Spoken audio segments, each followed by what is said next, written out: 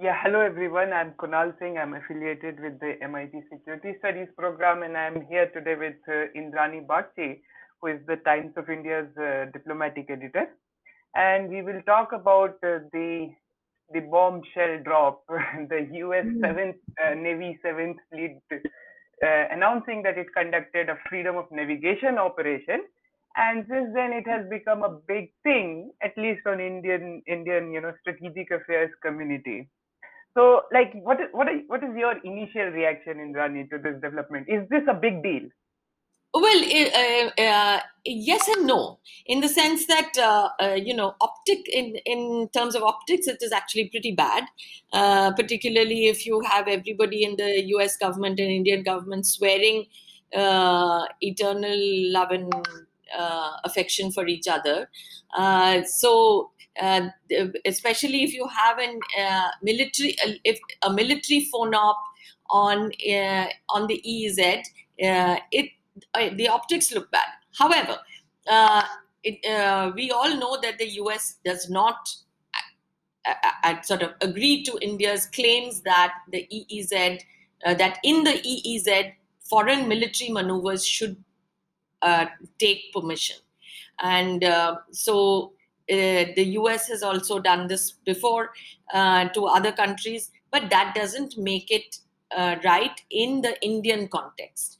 Because, as you said in that lovely tweet of yours yesterday, that the non-alignment lobby has had a pulmonary resuscitation. So yeah, I Yeah, think they could have done this better. yeah. I think the FONOPs are quite routine in the sense that they happen regularly. What changed was the press release, and Hmm. particularly that pretty aggressive language in that press release, which was grating. So, but to be sure, like I checked and I found out that in recent months and weeks, the US has been doing all kinds of FONOPs and to their even treaty allies, South Korea and Japan included. But one would assume that 70 years of history would have taught the US that India is different. India is not South Korea. India is not Japan. India is not Taiwan. Correct. Yeah, Indian sensitivities are pretty high when it especially Correct. comes to the big superpowers. Absolutely. And I mean, in fact, I'm just reading a very interesting thread by this researcher called Rachel Esplin Odell, who she says that the US, while the US says that it actually conducts phone ops against even its allies and friends, the fact is that the US does not conduct phone ops against in the EEZ of its two biggest allies, Australia and Canada.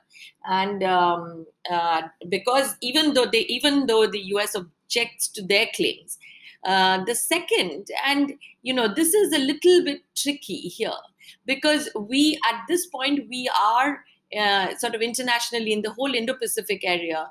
The line is that we are for freedom of rules of navigation, freedom of the, I mean, abide by UNCLOS, etc. The US doesn't hasn't yet ratified or signed on to UNCLOS, but to conduct, to do, I mean, to do basically what the Chinese are doing, which is flouting UNCLOS by doing unilateral military maneuvers and naval maneuvers in the South China Sea, to respond to that with equally arbitrary unilateral military maneuvers against allies, I think might be a little hard to explain. And also, I think the point about inconsistency, as you mentioned, Australia and Canada, and the fact that those two are like predominantly white countries, so that also gets a That's play. that's right. And there is a recent international court ruling on the Chagos Island and that their sovereignty has been dismissed, the UK sovereignty.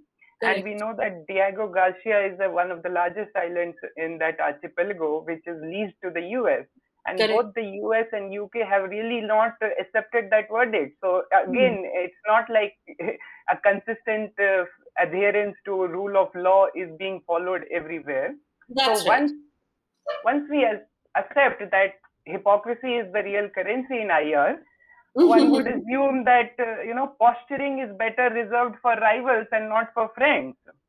True, and although I noticed that former Navy Chief Arun Prakash put it quite well. He said that the US FONOP violated India's rules, but did not violate international law, because in the EEZ you are allowed a certain number of activities, but FONOPs should and can continue. India's contention, as well as several other countries, that military maneuvers in these, or military FONOPs in these in the EEZ need an okay from the host government, is not accepted by the US, but they may be legally right, but politically